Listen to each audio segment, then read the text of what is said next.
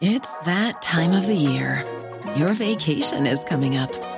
You can already hear the beach waves, feel the warm breeze, relax, and think about work. You really, really want it all to work out while you're away. Monday.com gives you and the team that peace of mind. When all work is on one platform and everyone's in sync, things just flow. Wherever you are, tap the banner to go to Monday.com.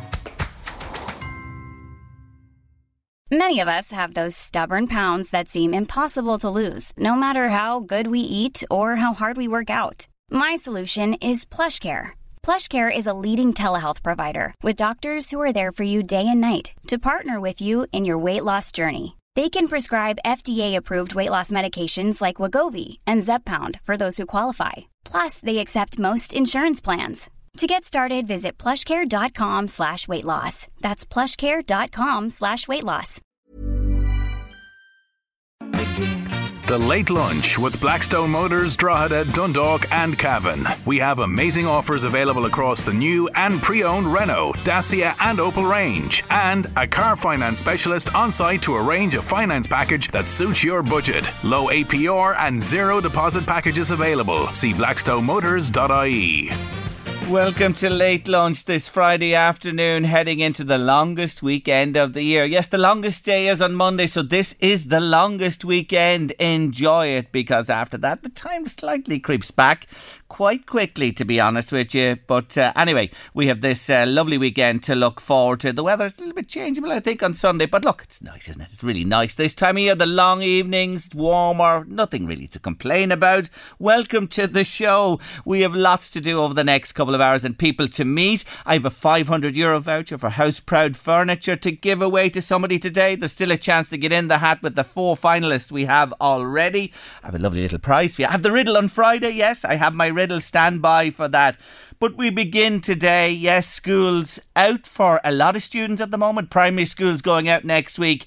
And of course, at the end of year, what did you look forward to receiving? Or did you? Your school report. Louise Walsh, do you remember getting your school reports? And what kind of reports were they? Were they good, bad or indifferent? All good. I'm afraid mine were very boring. Were they? Yeah.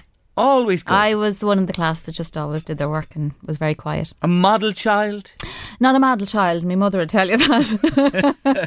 But I was very good at school. It was after school the problem came. I think wild child was more the description. I'll have to have a chat with Patsy offline about that. I'm sure she'll fill me in. Oh God, I better warn her. Listen, you never mitched? No, I couldn't see the point. You did your homework? Yep. Loved the homework. You were good in class? Very. Did you participate? Did you get involved? Did you, No. Not really? Were you Not quiet? really. Yeah, I'd be too shy. Yeah. Shy? I had no confidence. So the hand wouldn't go up, very seldom. I was like you. Yeah, you were right. I was Jerry, like you. You were probably teaching the class by the end of it. Louise Walsh. There's no way you were shy. I was shy in school. If you ask fellas that I went to school with, they would tell you that I was very quiet in school and reserved. I don't know what happened subsequently. I can't put my finger on it. I think you think you're shy. I was I talk a little bit maybe. Do you know what I mean? And I got into trouble for talking. I know that. And I might give an answer back at times to certain teachers. Others you'd be afraid of. But listen to this. When I tell you what. Knowing we were going to do this today, and thank you. We have some school reports in already. Have you got an old school report? Anybody listening today have an old school report at home? I'd love to hear from you. And we have reports we're going to tell you about in a moment. But if you have, you could WhatsApp them into us if you care to. 086 1800 658. Or remember the text number, the same number again, 086 1800 658. But let me tell you, I found a report, Louise, okay? I have a report for you. A report from who? For me. Is it written on parchment? It's not from the guards. No, it's a report. It's a school report, yes. From St. Joseph CBS. I was in class 10, 20 and 30. They went up like that through the years. I started in class 10 in first year. I was young. I told you this before, going to secondary school. And I sat my intercert when I was 14 and I'd completed my leaving cert at 16, which was far too young. But that was for a reason many years before where I moved on classes quickly. They thought I was smarter than I actually was. They made a mistake. Anyway, ahead of the intercert in 1976, I have my marks from I went into secondary school right up. And this is thanks to Con McGinley, who gave them to me one time.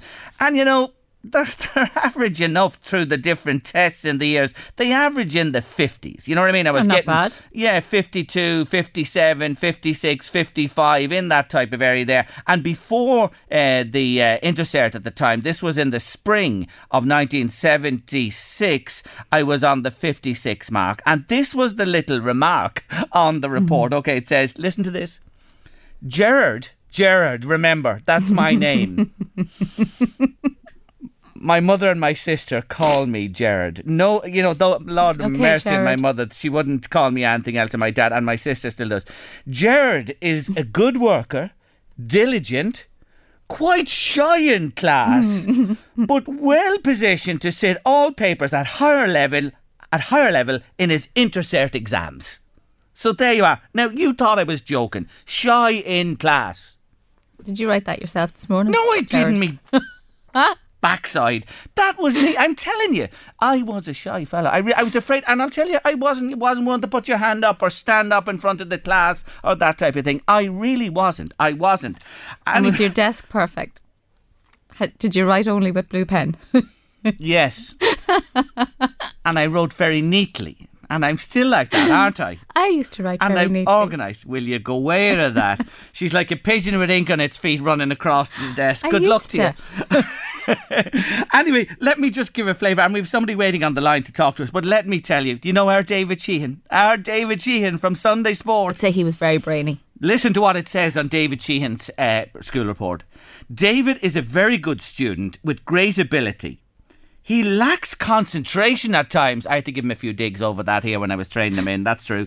On the other hand, he has a very sharp memory which compensates. That's our David. And I look at his report. Oh, he was a model student, David Sheehan. Very good in every category. Very good in almost every category. He's a smart boy, that. Now, on the other hand, Mr. Eamon Doyle sent me in his report, okay? Brace yourselves. This could be my last late lunch. It could be all over. Could be all finished today. Anyway, Eamon's report from Christmas 1974, okay? And I'll just run down through his grades. Religious knowledge, good. Oh, there you are. Did you know that? Eamon, religious knowledge, good.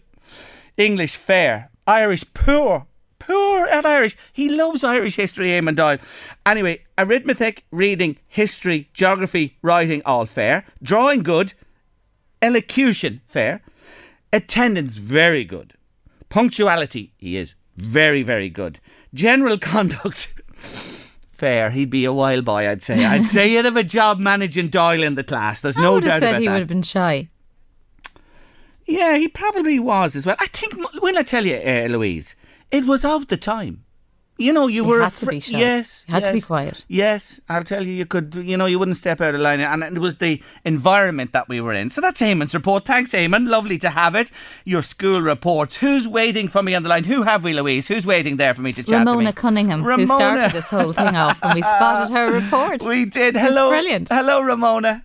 Hi, Jerry. How are you? I'm really good. Oh, listen, we're very grateful. Look what you've started. Yeah, I know. I don't know if that's a good thing or not. It's a great thing to actually, go back and have a little peek, which I did myself. Tell us about you. Where did you go to school? Or where's the report you're talking about from? It was from St. Joseph's Convent in Atboy. I think it was 1996, so it would have been me junior cert year when that report was made. So... Yeah. and were there a mix of teachers, lay teachers, or were there religious in the school? No, there was a few nuns staying in at that time. Yeah. But it was a mixed school as well. Right. Yeah. Louise has your report. Louise, will you open up that report in there? My little thing here is giving me jip. Louise is going to open up. And we're going to do We're going to do a 2021 report on Ramona Cunningham back in '96. Tell us though. You know the way myself and Louise were talking about being reserved and shy. What were you like in the classroom? I was definitely a wild child. It was actually probably lucky that I got a report on teaching that day. To be honest, I didn't really have a whole lot of interest in school, and I think my report reflects that. So, did you ever get in trouble? Like, did you ever do it? Like Louise, look at Louise. Do you believe Louise was that she didn't feck off from school an odd day? Never did. Do you believe her, Ramona? Yeah, well, I got suspended for mitching when Did I was taught. Yeah, and I probably spent a lot of time outside the door of my classes where I had been kicked out for laughing or talking or something. So, yeah. And listen, when you went on the mitch, where did you go? What did you do? There was fields kind of down.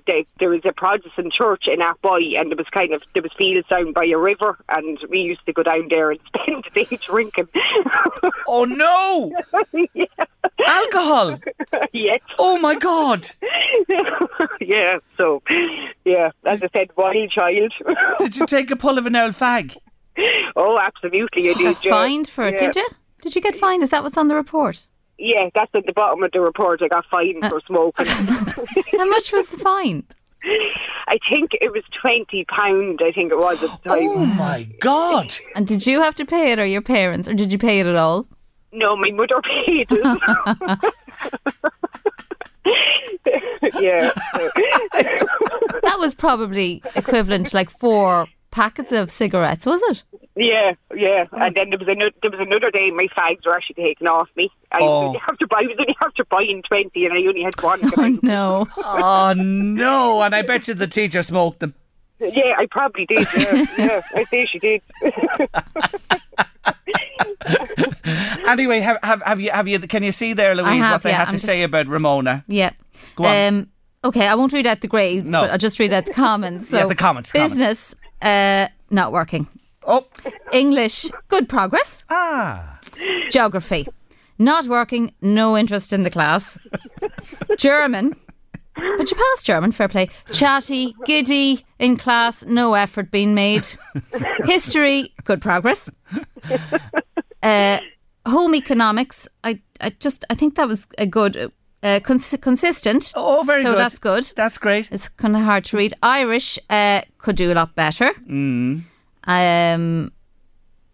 Maths, very disappointing, but satisfactory in PE. Oh, there you go. So she's a sportswoman, she can cook, and the reason the geography was a bit of a problem, well, they could have told her she did know her geography, how to get down those fields and near the river and, you know, be... Exactly. And the general comment was, Ramona does not seem to be very interested in school.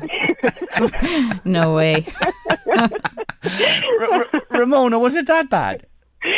Yeah, well, the only reason I got kind of the good comments there from the English and the history teacher, because it was the same teacher, and he wouldn't say anything bad about anyone. So, God, you've been awful hard on yourself, but you've been so honest. I love your honesty. I really do. Well, did you feel you missed out? If you were your younger self again, would you do anything different, Ramona? No, not basically the exact same way again. I love it. I love it. You are a character. We're going for a pint some night, me and you, and Louise, and any others you can round up from that wild school of yours there. I'd be too good to go for a pint with you. Do you hear that? Whiter than white.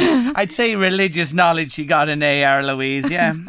Anyway, but you just see, as I said, how this brings memories back to people, and of times, of yesteryear as well. And you're more recent than myself there, 96 as well. Anyway, in life, what did you go on to do after school?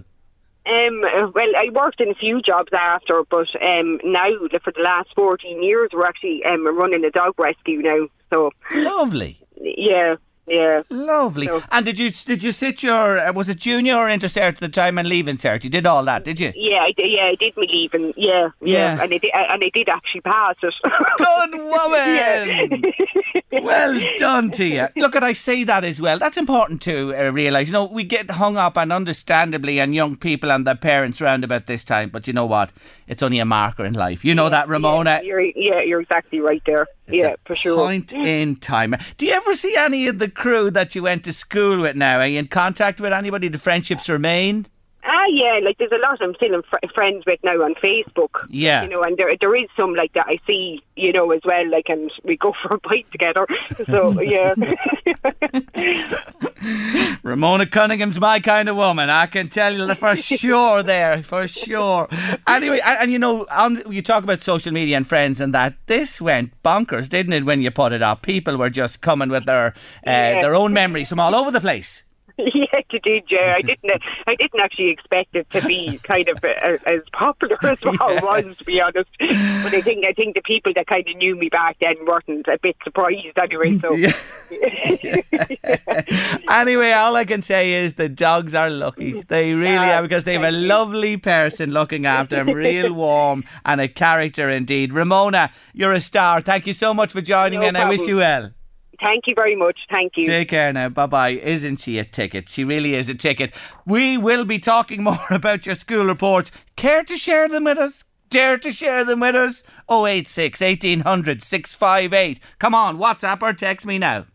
Your riddle on Friday. Are you ready to go? I'm coming back to the reports in a moment. Let me give you your riddle on Friday. I have a lovely little gift to send out to one of you. Are you ready? Have a listen to our riddle this Friday. I have 2 arms, but fingers none. I have 2 feet, but cannot run. I carry well, but carry best with my feet off the ground. What am I? One more time. Listen carefully. I have 2 arms, but fingers none. I have 2 feet, but cannot run. I carry well, but carry best with my feet off the ground. What am I? Answers to the usual numbers, 086 1800 658 by WhatsApp or text. Now, let me get round to some of these here. Hold on one second. Hi, Jerry. I have a report from 1974, that's a few of us around that era, which said 90% in history, chemistry, biology and English. But my maths teacher said, I'll never get on in life. Oh, Matty.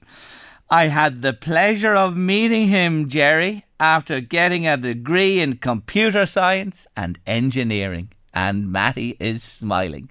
God, it must be a great feeling when somebody tells you that. Nobody should ever tell you that. Nobody should ever really put you down. You know, be honest. But like a put down like that, you'll never get on in life. Holy God. Hi, LMFM. I found my primary school report from the class of 1985. This comes in from Brian in Slane today. And it says, Brian has good intentions to get work done. His English, Irish and maths are good. History and geography need help. No interest in playing the recorder. Physical education doesn't show any interest either. Otherwise, he's a good student. I think that's a nice report, Louise, isn't it, for Brian? I think it's lovely. I'd be happy with that one. I really would. I wonder, can he still play the recorder? Oh, come on, Brian. Can you play it? Sure, anyone could play a recorder, couldn't they? Or tin whistle. Oh, the whistle as well. I'm only codding. Some people don't take to it at all. Yeah, you know, it's a point in time. It's a memory. Some people, you know, I say it again, Louise. I've been to school with people who were bordering on genius. You know, I mean, unbelievable at maths and physics and things like that. And I have to say, I remember a couple of them in particular. And they went on to study at university and lost their way. You know what I mean? Lost their way. And there were people who struggled at school. And today and in life, you know, they've made their way. Education is fantastic. And no education is ever wasted on anybody. But you know, it is a point in time with the exams. And it's no burden to carry through your life. And education is marvellous, marvellous to have. But there are different paths in this life for everybody. One size doesn't fit all. Not at all. Not at all. And the curriculum doesn't suit others as well as it suits some. Simply like that. Yes, really. Anyway, if you care to share, I know it's something some people are a little bit uneasy with. If you care to share your school report with us on Late Lunch today, WhatsApp or text us your memories even of it, if you can summarise it, or if you can take a little snap of it, which I've been getting, do that. 086 1800 658. WhatsApp or text us to the show. If you want to call in or a comment, it's 1850 715 958. There's a good listener, one of our good listeners, Brendan from Navan. He heard we were doing it this morning, he heard your promo, and he said, oh, that brings back memories. It used to be the cause of fights galore in the house when the parents would get his school report. Oh, listen, don't be too hard on them. You do have to guide as well, but you know. Thanks, Brendan. Lovely to hear from you on the show today. Coming up after 2, Anna McPartland. She's a good friend of ours. She's a brilliant author and writer. She has a new book. It's very personal. She's talking about her own infertility. Go nowhere. Stay with us. Taking us to news and weather at 2 o'clock. This is the one. This is the one for today. Alice Cooper. We dedicate this to all students going on holidays in the near future. School's out for summer. Yeah! Karina O'Malley, Maria Manning, Joan Martin and Mary Caffrey are in the hat. I need one more today. Yes, I have a €500 voucher to give away for Houseproud Furniture, Northlink Retail Park, Dundalk. They are just open and waiting to help you with all your home furnishing requirements. The bedroom, sofas and chairs, dining room, you name it, they have it all. They're open 7 days, 9:30 till 6 on Monday through Saturday, and Sundays 1 to 6, and they're lovely people and they have everything you will need. Give them a shout. They will look after you. So we've been playing musical chairs all week. You know the story. I'm going to play a clip from a well-known song, and when it stops, like the musical chairs, you have to jump in and tell me what is the next word of the song. And today it's text only. Text 086 1800 658 your answer with your details to get in the hat later on today on Late Lunch. Let's have a listen.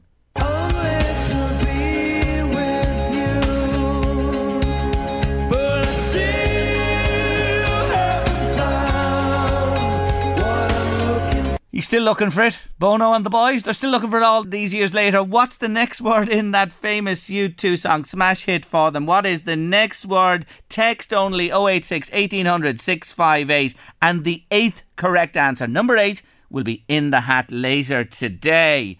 Now, when her first book, Pack Up the Moon, was published, she packed in the day job, and boy did Anna McPartland do the right thing. She's an international best-selling author, published in 15 languages. She's a multi-award winner, and she's back with what I can only describe as a masterpiece. It's called Waiting for the Miracle. She's one of my favourite guests, and she's standing by. Hello, Anna. Jerry, and you're one of my favourite radio DJs. How's it going? It's going really, really well. And I'm delighted to have you with me today, because in all the times I've interviewed you, I have to say to you, this book touched me more than most, because you have a particularly personal interest in the subject matter, because really you yourself have spent years coming to terms with your infertility. Yep. Yeah, I have. Yeah. So I suppose it took me a long time to write a book like this, and I never thought I would, to be honest with you. It never really dawned on me as an idea for a story.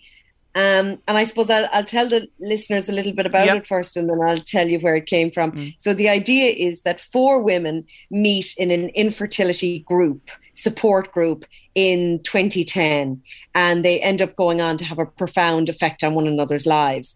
And then it's a dual timeline story. So there's also a story, then we go back to 1976, and there's a young girl called Catherine, and she ends up being pregnant and alone, and she gets turfed into a mother and baby institution, and it's about her fight for survival and to keep her baby.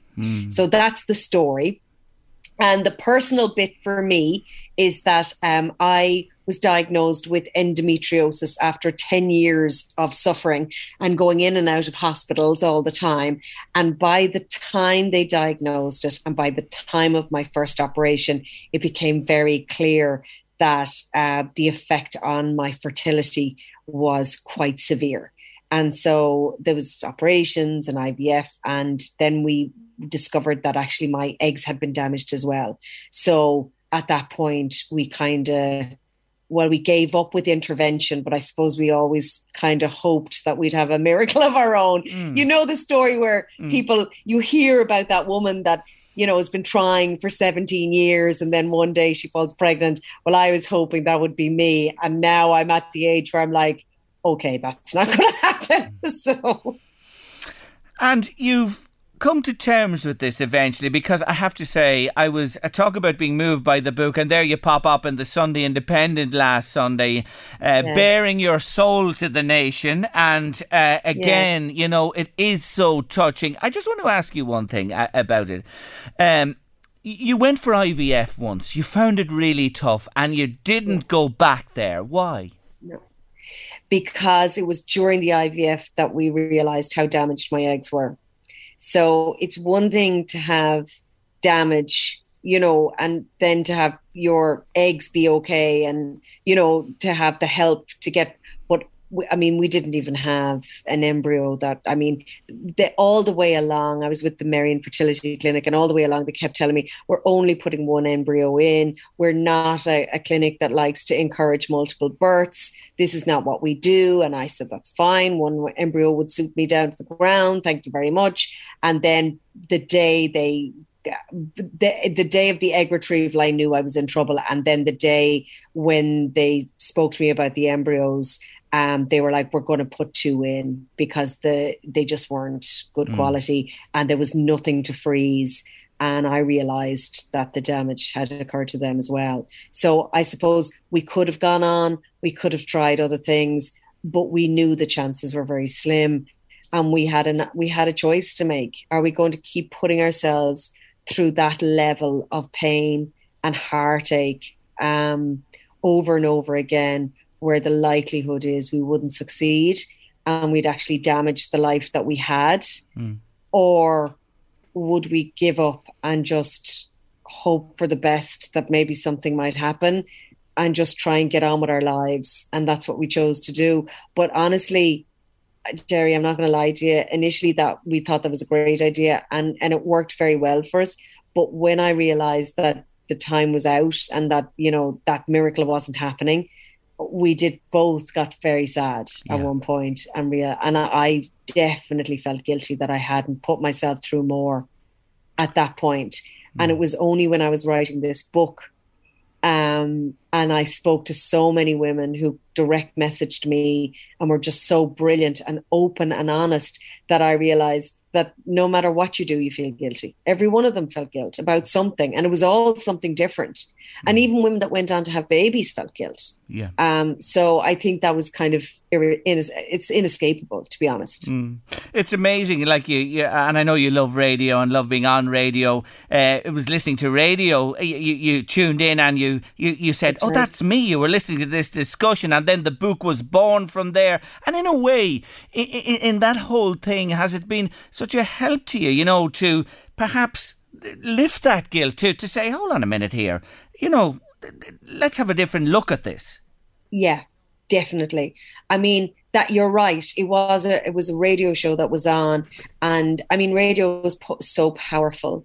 And I was in the car and I was stuck to my seat. I was stuck to my seat listening to these women talk, and it was one woman after another, and it was such a powerful piece that they actually went on for a couple of days with it. There was so many people ringing in, and I genuinely, once I heard that piece, I knew what my next book would be. I absolutely, in the moment, it was born in that moment.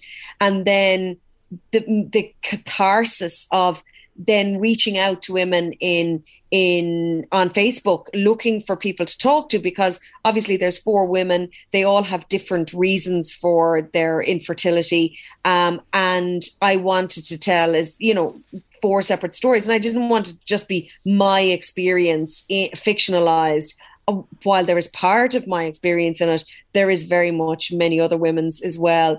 And that was definitely a catharsis. And it was definitely incredible just to talk to other women like me, because, you know, my friends were so good and so kind and so brilliant, but they all had their kids. And just to be able to talk to women that, you know, didn't or struggled or felt what I felt in that moment, or just got it when you said something, oh, I know exactly what you mean, was just lovely.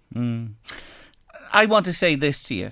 The books are your babies, and the joy they've brought to so many people is just immeasurable. I wanted to say that to you today. Thank you so much, Jerry. You always say lovely things and you always make me want to cry. Oh, no, I mean that because you're such a brilliant writer, and you know, people just wait for the next one from you and to hang on it. And look at the success you've enjoyed with the books as well. And you know, they are your family, and they are there. The thing about them, they're there forever, ever. You know, it's just it is, and you know, be proud, be so proud of that. The 4 women you mentioned, just back to the book: Caroline, Ronnie, Janet, and Nancy. Where do you get these characters from? They're incredible, the 4 of them. They're so different, as you say, have so different stories. Is it an amalgam of those conversations you've had with all those other women? Yeah, it is. And I mean, these characters come definitely from the conversations with other women, but also just living and knowing people and knowing what they've been through, and also kind of trying to represent different women with different problems, and going, because I had so many women I spoke to that there was so many different problems. It's not a straight line. It's not the same it's completely different for everyone, that I had to pick 4 stories that I knew would resonate and that I knew I could tell and tell well. So that's what I did. And may I say, you've married or weaved, or whatever you like to call it, the 2 narratives seamlessly between the present day, you know, 2010 if we call it, and going back to the 70s, you know what I mean, to Catherine's story as well. I congratulate you on that. And I don't want to give it away, because you've got to get this book and read it to understand what we're talking about. How you've brought the 70s and 2010, you know, how it's fused. You know what I'm talking about? Thank you. Yeah. Thank you. I mean, I really wanted to, I don't think it's a spoiler to say about, obviously, Catherine in the mother and baby home. But I really wanted to draw a parallel between what happened to young women and their babies in the 70s in Ireland, and how disposable they were, and how women were taken care of so well. And the world had changed so much by even 2010. It's extraordinary, the change in our society. Yeah, and the contrast as well, you know, that they're young girls who had babies, you know, and you're talking about the other 4 who just desperately want them. And yet, as you say, how everything stacked up against them back then. Yeah, absolutely. And how they were seen and how they were treated, and simply for having a baby, which is magical. It's miraculous. It's incredible. It's life-giving. And to be treated the way they were treated was just extraordinary.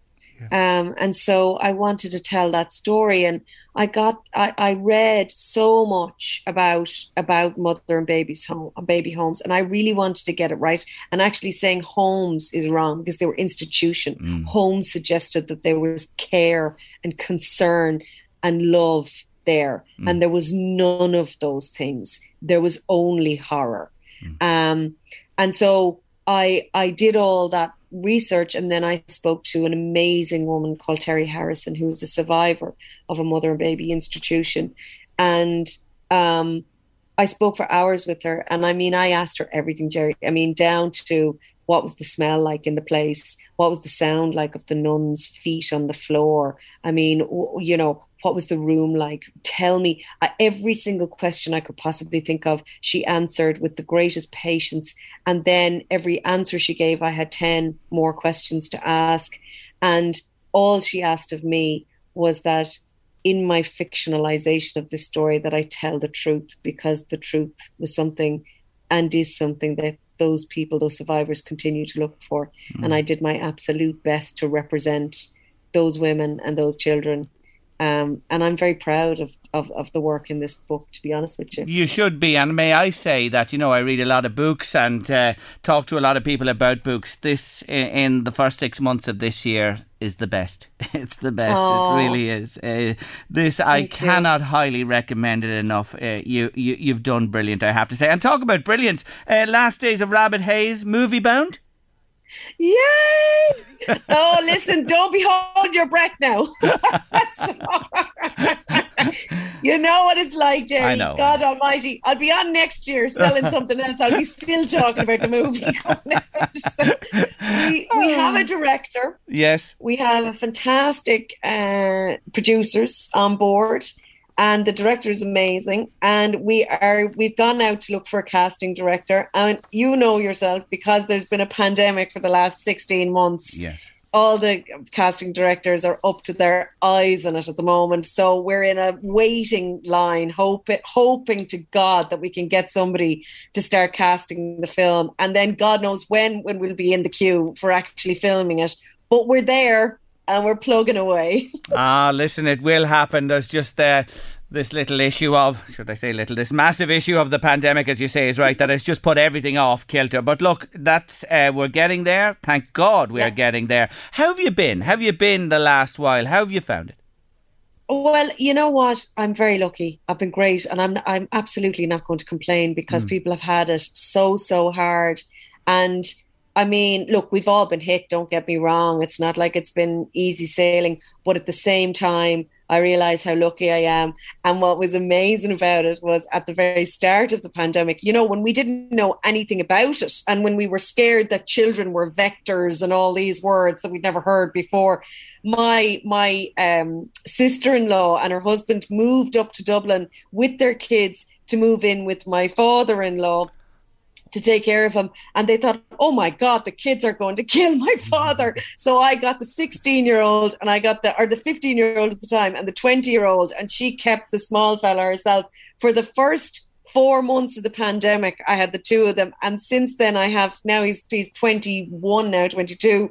I still have my nephew Harry staying with me and his girlfriend, and it's like I won the children lotto.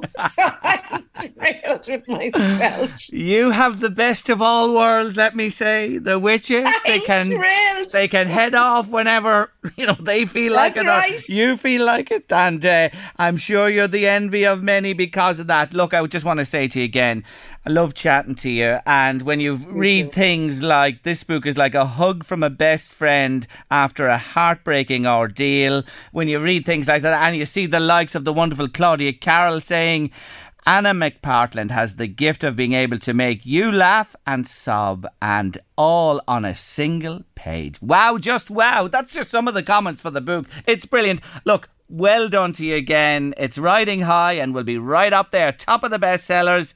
Can't wait for the next one, but enjoy this one, Anna McPartland. It's terrific. Thank you, Jerry, as always. It's a pleasure. Thanks for joining me. Take care of yourself. Bye-bye. That's the wonderful Anna McPartland there, speaking to me about our new book, Waiting for the Miracle. Waiting for the Miracle is the name of it. I'm holding it over because we have book club next week and I want to do something in particular with this one. Late Lunch LMFM Radio. Still to come on the show today. We're stepping back 100 years. A huge event that left its mark in the Northeast with historian Sean Collins, and more besides. Stay with us. You know how we love wildlife on Late Lunch, and especially our feathered friends. Had to have a word with my next guest, David Hagan, well known from Doonery Blinds. Hello again. Afternoon, Jerry. David, tell the listeners about your surprise. You have visitors. You have a new family. That's right. I moved into the kids' playhouse, Jerry. Myself and Edel were just sitting at the table the other night. It was Wednesday night, just having a cup of tea and a sandwich after work, and we looked out and Edel said to me, "There's what we know now was a few sparrows flying around the kids' playhouse." So it's just your typical playhouse with the steps up the front and a swing at the side and a slide down the other side. So I said to her, "God, I wonder is there maybe a nest inside?" And we kind of says, "Man, the door was closed," so we kind of thought they'd never get in. And then it just kind of dawned on me. I remember seeing the door open a few times over the last couple of weeks, and I remember one night seeing it open and thinking, God, I must go and close that, and got sidetracked and didn't. But lo and behold, I went up to the playhouse, up the steps, and walked in, and there before my eyes was this work of art is all I can describe it as. It was just a lovely bird's nest, with very nicely constructed with mud and straw and lined lovely with feathers on the inside, and there was the eggs sitting there. Lovely lovely little boar's eggs as well, and there was kind of like little brown speckles on the eggs, nearly like chocolate, so it nearly looked like something you'd see wrapped up in a box in Tesco at Easter or something. It was that well presented. Yes. So how many eggs? There was about 5 or 6 eggs there, I think. And you have identified that, you mentioned sparrows a moment ago, it is a house sparrow's nest. Yeah, I've done a bit of research since, Jerry, and we found out it's a house sparrow. Yeah, so I believe they take about 16 days to hatch. I'd say they're there maybe a few days now, so maybe another 10 days we might see the magical moment when the hatch. And, yeah. But isn't this just lovely? Totally unexpected. They built it quickly now. They didn't have much time, but speed was of the essence. So I take it now the door will be wedged open permanently to let the parents... we left the door open, so what used to be the kids' playhouse is now a rather large board house. So, it's a nursery. It's a nursery, David, now, from you're going backwards to the baby stage. So it's great excitement for the kids too. Especially Daniel, he's 4 now next week, and he loves going up there in the morning, having a look at the eggs and checking in, and we're going to try and get a wee camera and try and capture the magical moment when they do hatch.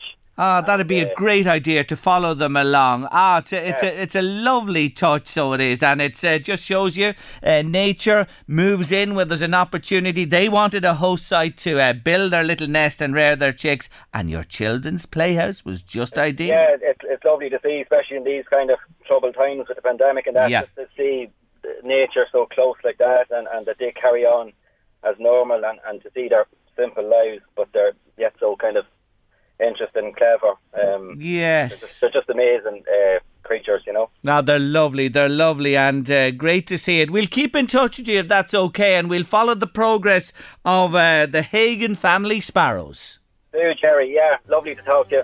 You too. Take care of yourself. Bye-bye. That's David Hagen there. A surprise in the little children's playhouse. Appropriate, isn't it? It's Nelly Furtado, and I'm like a bird. We'll dedicate it to the Hagen sparrows. Best of luck with their new clutch. You're beautiful, that's for sure. You'll never, ever fade. You're lovely.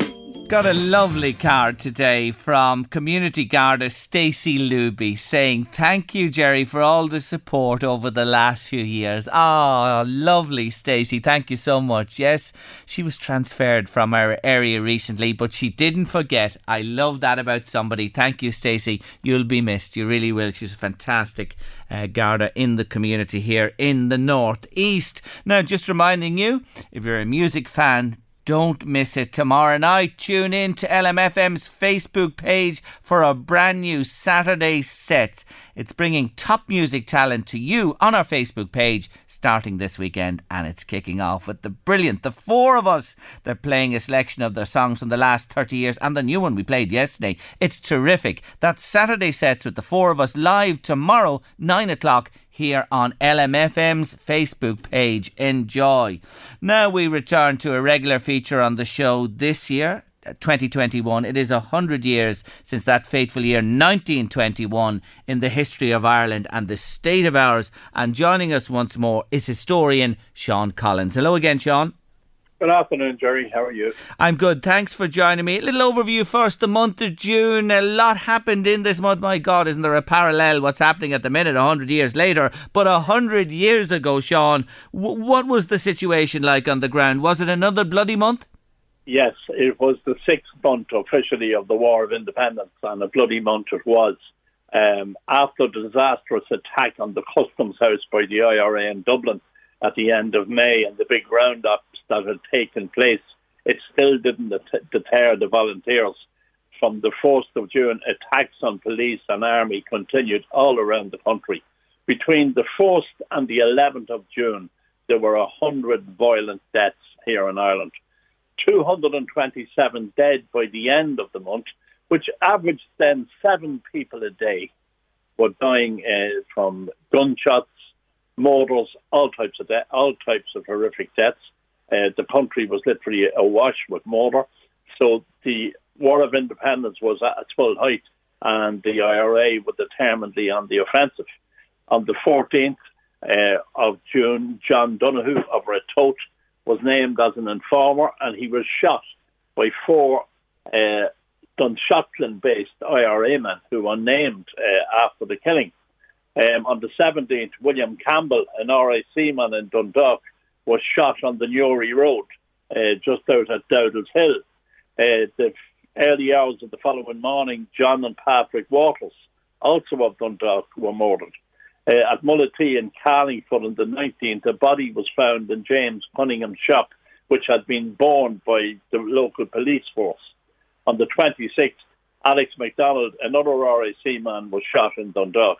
And horrifically, on the 27th of June, Thomas Smith from Bective went into Navan on business. He was a suspected informer, and he was grabbed effectively in Navan. His family never saw him again, and a day or two later his body was fished from the River Boyne. His hands were tied behind his back, his body was wrapped in barbed wire and weighted down, and the verdict of the coroner was that he had actually died from drowning. A really horrific story, but unfortunately at the time it was an everyday occurrence. On the political front, Craig had been appointed the new Prime Minister of Northern Ireland, and on the 22nd of June 1921, King George addressed the fourth session of the Parliament of Northern Ireland, calling on all Irishmen to pause, to stretch out the hand of forbearance and conciliation, to forgive and to forget, and to join in making for the land they love a new era of peace, contentment and goodwill. He was answered the next day, the 23rd of June, when Frank Aiken, leading an IRA column in South Armagh, blew up a British troop train with a bomb at Alivoyle in County Armagh. It carried the King's armed escort, the 10th Royal Hussars, back from the opening of the Northern Ireland Parliament. 5 soldiers and a civilian train guard were killed, and 50 horses died in the aftermath. And some say that upwards of 80 horses had to be actually buried in the area after the bombing. So that was a response, effectively, to what the King who had appealed for peace. That was the answer he got. On the 24th of June, the day after the incident in County Armagh, the new British coalition government cabinet proposed to start talks with the leaders of Sinn Féin. Austin Chamberlain, the new leader of the party, said that the King's speech ought to be followed up as a last attempt at peace before we go to full martial law. What they didn't seem to know was that talks had already commenced back in April and May. Craig had been to Dublin to meet De Valera, although it wasn't a very successful meeting, but at least talks were in place, and a truce would come, but unfortunately it didn't come for the month of June, hence another 210 people dead. But moving back, just looking at one main event, which I think is important to look at for LMFM's area, was the murder of the Waters brothers in Dundalk, exactly 100 years ago today. 4 armed men, who were very likely to be auxiliaries of Black and Tans, broke into Waters' public house. It's now known as the Windmill Bar at Seatown. Patrick Waters, who was aged 19, John Waters, aged 23, and Bernard Waters were ordered out of bed. Bernard Waters managed to make an excuse and go back into the house and escape. But his 2 brothers just weren't so lucky, I'm afraid. Mrs. Waters asked the men what they wanted, and the man replied, "That doesn't matter." The Waters brothers, once they dressed, headed out onto the street. She told him, the younger brother, Bernard, to go back to bed, that they didn't want him. But the older brother insisted on going out, Patrick, and Patrick and John, they dressed themselves, they went out, and Mrs. Waters followed them. They all walked along the Rampart River wall behind the brothers, and Mrs. Waters followed a short distance behind the party. The gunmen did not hang around. They immediately left the scene, having killed the 2 brothers, and the mother ran to the local Redemptorist monastery seeking help. 2 priests administered the last rites, and the brothers were after an examination and an investigation which gave no conclusive result, they were buried in Dundalk a couple of days later, in the same graveyard as Constable Campbell, who had been murdered a few hours before them. And both graves, I believe, were visited yesterday by different groups to mark the anniversary, the sad anniversary of both. In recent publications, people have been saying that the full result of the investigation was never released. But in these cases, we saw it in Drogheda, we saw it in Navan. The result is always killed by persons unknown. And we now know with research it was the local RIC who were doing it, or the Black and Tans as they came to be known. It was a shocking, callous, brutal, in cold blood murder in front of their mother, wasn't it? It must have been horrendous for the poor mother to see that and to have no satisfaction, and to think that the alleged policeman, I'll call them, could do that and walk away. And it happened in so many places. The British are never short of complaining about the activities of the IRA, but their own trained policemen and soldiers weren't doing a very particularly good job or setting any great example. In the aftermath of the murders, the local district inspector suggested that the IRA had murdered the two Waters brothers. And that's a common one that it was a ploy they used to try and defer focus from the authorities. But people realised what was happening. It was willful murder. Nowadays, they'd refer to it, I suppose, as a shoot-to-kill policy. Yeah, it was horrendous, and we remember them today, John and Patrick Waters, who died all those years ago, 100 years ago, a century ago, on this very day, the 18th of June. Fractious times that continued beyond the month of June as well. And Sean, we'll be back to you for another look at July next month, please God. But thank you indeed for reminding us of those times 100 years ago, 1921, here in the North East and Ireland. Thanks again, Sean. Thanks, Jerry. Thanks for joining me. That's Sean Collins there, historian, a brilliant, brilliant fellow.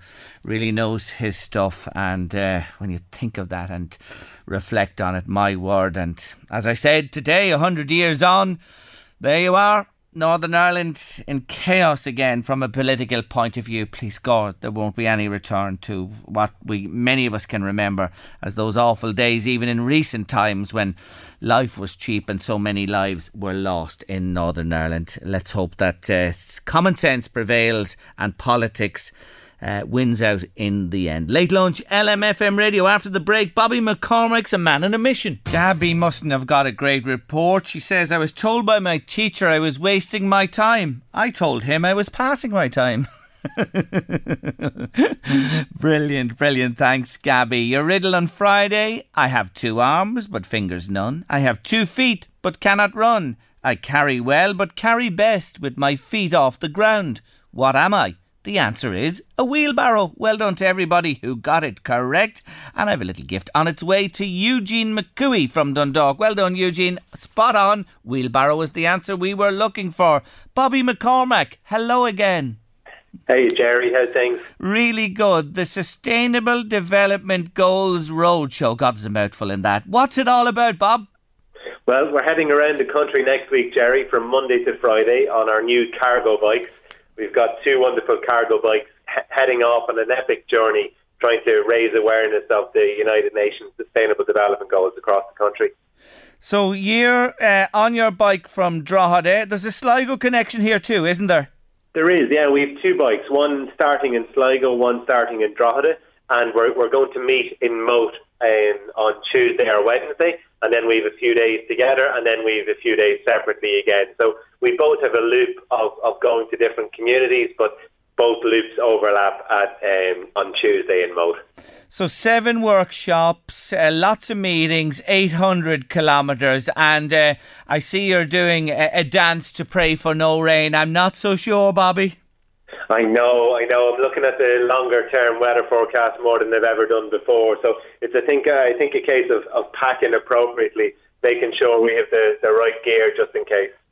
Now, on your bikes and travelling in a very eco-friendly way, why is it important to bring this message about the Sustainable Development Goals round the country? What's the whole point of this? What are you trying to achieve? Is it just to get the ins and outs of it across to everybody on a one-to-one, not one-to-one, on a group basis on the ground? Is that the idea? Yeah, well, I mean, in Ireland signed up to these goals, all 17 of them back in 2015, and they're to be achieved by 2030. Now, the first obstacle is creating awareness of the goals for people to know what they are. And sadly, the awareness of the goals 6 years into them are very low, or one of the lowest across the EU and Ireland. So really what we're trying to do is to get, I suppose, out to communities, hence the bikes, and to try and raise awareness in a fun way. So rather than just thinking about education or learning in a way that involves classrooms and so on, we're hosting workshops in parks and outdoor settings, not just because of COVID, but also because of COVID. And just trying to get people to participate in knowing more about the goals and how they connect to their lived lives. The thing is that these goals are very relevant for people, and if people knew about them, arguably they'd make more of a chance of doing something about them. We have Green Party representation in our coalition government, and they have been pushing, the Green agenda, and others besides, and they're committed, I take it, to these goals as well. How committed do you believe our government are? You mentioned a time frame there of years. Does it disappoint you? It certainly does. I mean, in terms of we're 11th out of the 15 EU member states that will always be established 15, so we're low down.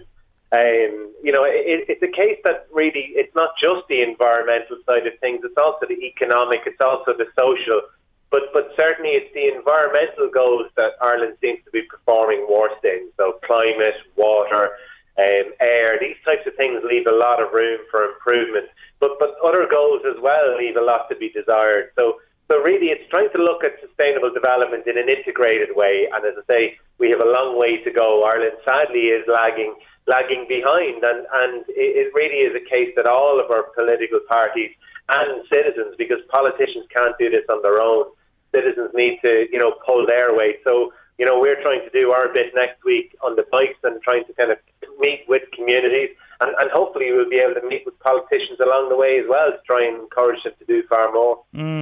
When you go through them, and there are 17, but the ambitions are noble, no poverty, zero hunger, good health and well-being for all, quality education, gender equality, and the ones you touched on there, clean water, clean energy, that type. There's a real amalgam of aims and goals there. Is it possible, to get there? You're a man's involved in this all your life. There's a lot of them in it, trying to affect change in all the areas. Is that possible simultaneously? I think without a doubt, the interconnectedness of the goals is really important, because it's virtually impossible to achieve any one of them as if they were something separated to everything else. They more or less move in tandem anyway. And is it possible? Without doubt. But the choice that faces communities right across the world is, are we going to work towards achieving them or not? That really will determine whether or not they're achieved. In ideal terms, they are very much achievable. These things are contributed to heavily by humans right across the planet. So if we make the problem, we can solve the problem. So I see no reason why we can't achieve these things between now and 2030. The big question is, do we want to? And that, of course, comes down to choices that we make. OK, just before you go, if people want to follow what's going on, join in, attend these sessions at the 7 different workshops, can they? Where do they get the information? Well, in two ways, Jerry. One is that, across our social media platforms, Facebook, Instagram, Twitter, you can follow our progress of both bikes as we go. But people who wish to sign up for the workshops themselves, we have an Eventbrite that you can easily just Google. Just Google the SDG Roadshow and you can register from there very easily. There you go. It's quite simple. Wish you well. Good luck with the weather. Take care, Bobby. Thanks, Jerry. SDG Goals, Sustainable Development Goals. Check it out and follow them there. I wish them well. Our competition on Late Lunch this week comes to a climax now, because each day we've been picking somebody to go into the hat. Now today, it's musical chairs with the songs. I played this. Oh,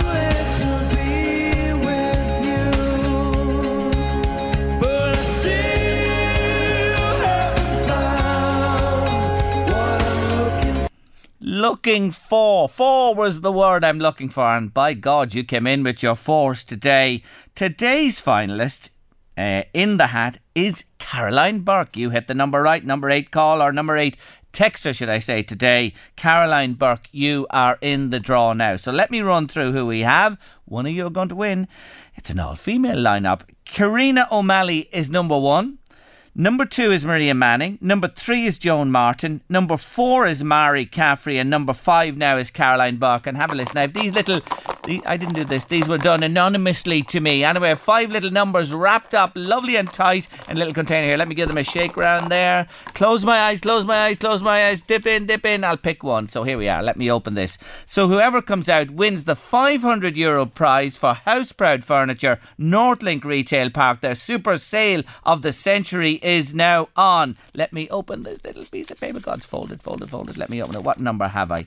And the number is number 2. So Maria Manning, you win the €500 voucher on Late Lunch this afternoon. Commiserations to the other 4, but that's it. It's the luck of the draw. Maria Manning is the winner of that €500 voucher. And listen, don't despair. You can still win a prize on our Facebook page. If you head over there now, today, Friday, there's a €200 House Proud voucher up for grabs on LMFM's Facebook page. They're waiting to see you. They have everything for the home. They're open 9:30 till 6 Monday to Saturday, and on Sunday from 1 to 6 at House Proud Furniture. Remember, that super sale of the century is now on, and they'll welcome you in and look after you, I promise. And thanks to them for that lovely prize on Late Lunch this week. Now, time to conclude my story of Take That, my artists of the week on Late Lunch.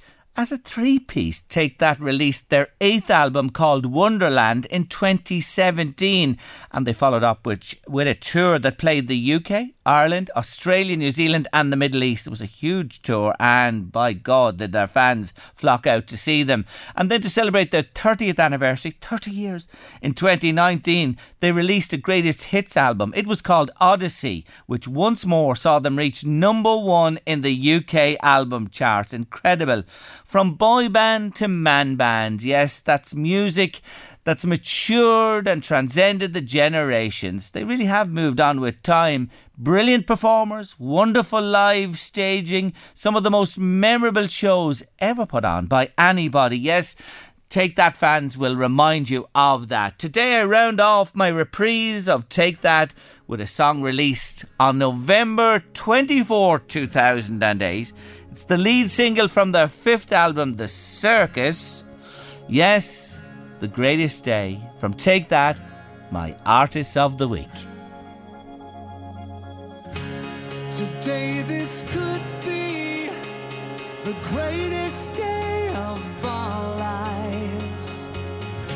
Friday afternoon, time to look ahead to a big sporting weekend, starting this evening with the League of Ireland, Dundalk and Drogheda in action, and Vinnie Perth is back guiding the ship at Oriel Park. Our man for sport every week on Late Lunch is the communications manager with Boyle Sports, Leon Blanche. Hello again, Leon. Good afternoon, Jerry. How are you? I'm good. Thanks for joining me on the show. Well, Vinnie's back after weeks of speculation. Well, you know what? I think it's a good appointment. Vinnie Perth was very successful, of course. He spent a lot of time as Stephen Kenny's understudy. Then he took the reins and he had a really successful stint at Oriel Park. So hopefully, Jerry, this can bring a bit of stability, because obviously there has been a lot of problems with the club, both on and off the pitch. I mean, Dundalk are sitting in 8th place in the table. You would have never thought that with the squad that they have. They're up against the bottom side this week in terms of Longford. And here's hoping Vinnie can work a bit of magic. And normally when a manager comes back, or if it's a new manager, most teams get a bounce.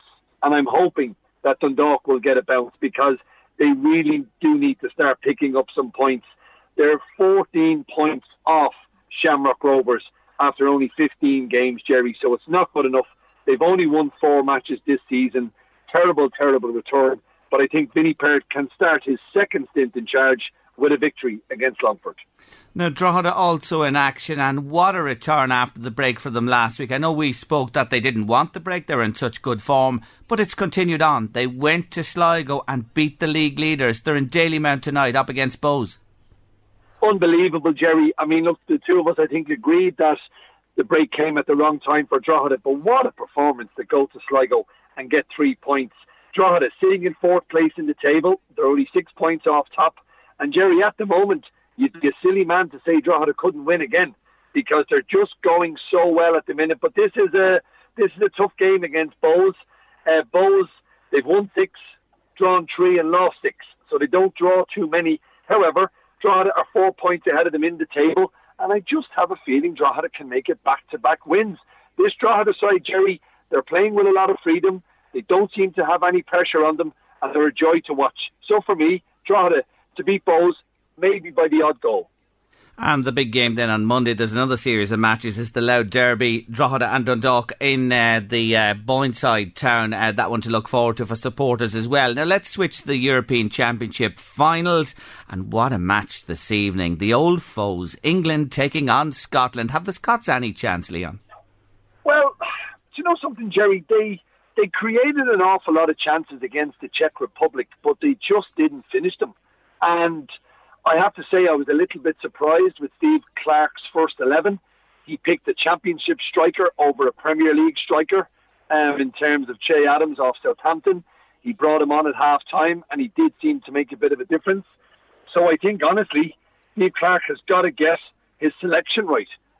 We've got a no-lose €10 bet on the game.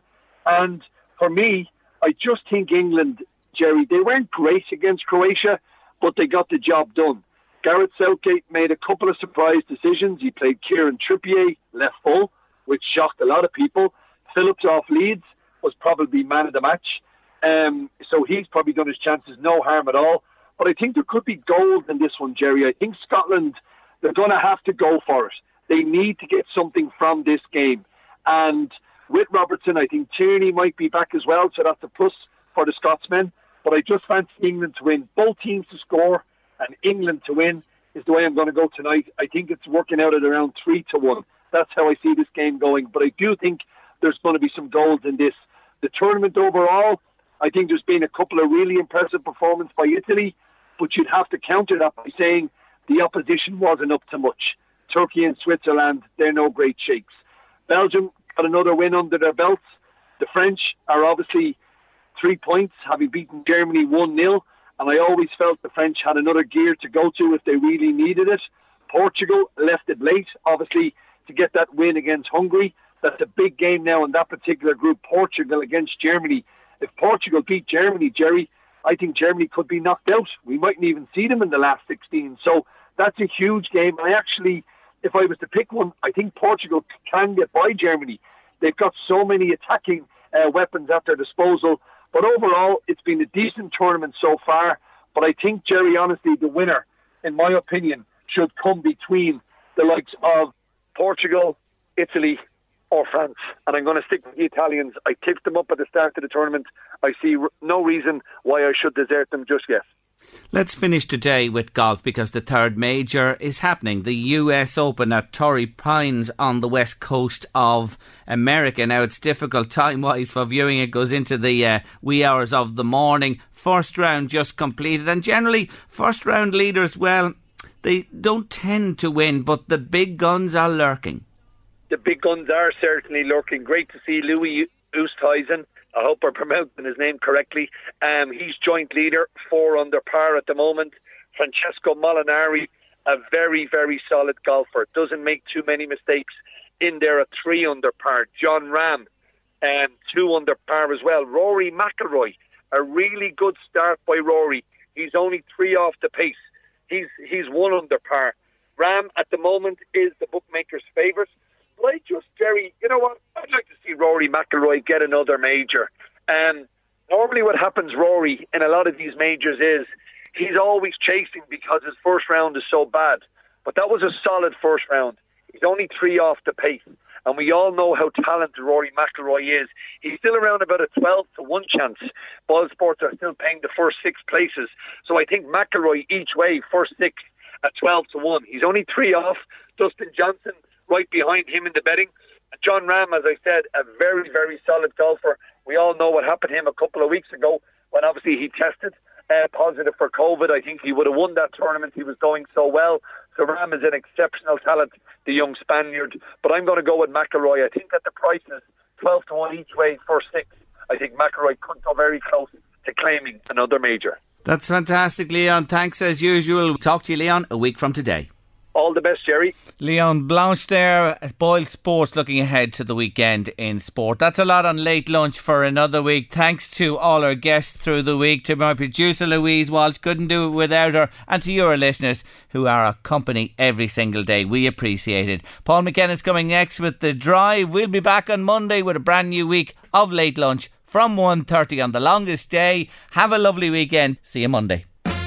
The Late Lunch with Blackstone Motors, Drogheda, Dundalk and Cavan. We have the biggest range of light commercials in the Northeast with same-day business finance, so let our van specialist Danny find the commercial vehicle to suit your requirements. See blackstonemotors.ie. This Mother's Day, celebrate the extraordinary women in your life with a heartfelt gift from Blue Nile. Whether it's for your mom, a mother figure, or yourself as a mom, find that perfect piece to express your love and appreciation. Explore Blue Nile's exquisite pearls and mesmerizing gemstones that she's sure to love. Enjoy fast shipping options like guaranteed free shipping and returns. Make this Mother's Day unforgettable with a piece from Blue Nile. Right now, get up to 50% off at BlueNile.com. That's BlueNile.com. Planning for your next trip? Elevate your travel style with Quince. Quince has all the jet-setting essentials you'll want for your next getaway, like European linen, premium luggage options, buttery soft Italian leather bags, and so much more. And is all priced at 50 to 80% less than similar brands. Plus, Quince only works with factories that use safe and ethical manufacturing practices. Pack your bags with high-quality essentials you'll be wearing for vacations to come with Quince. Go to quince.com/pack for free shipping and 365-day returns. Hey, it's Danny Pellegrino from Everything Iconic. Ready to upgrade your style game without blowing your budget? Check out Quince. They've got all the good stuff, shirts and polos, activewear, and fine leather goods, all at 50 to 80% less than other high-end brands. And the best part? They're all about safe, ethical, and responsible manufacturing. Get that luxury vibe without the luxury price tag.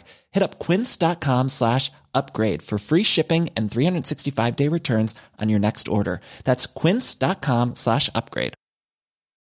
When you need mealtime inspiration, it's worth shopping Kroger, where you'll find over 30,000 mouth-watering choices that excite your inner foodie. And no matter what tasty choice you make, you'll enjoy our everyday low prices, plus extra ways to save, like digital coupons worth over $600 each week. You can also save up to $1 off per gallon at the pump with fuel points. More savings and more inspiring flavors make shopping Kroger worth it every time. Kroger, fresh for everyone. Fuel restrictions apply.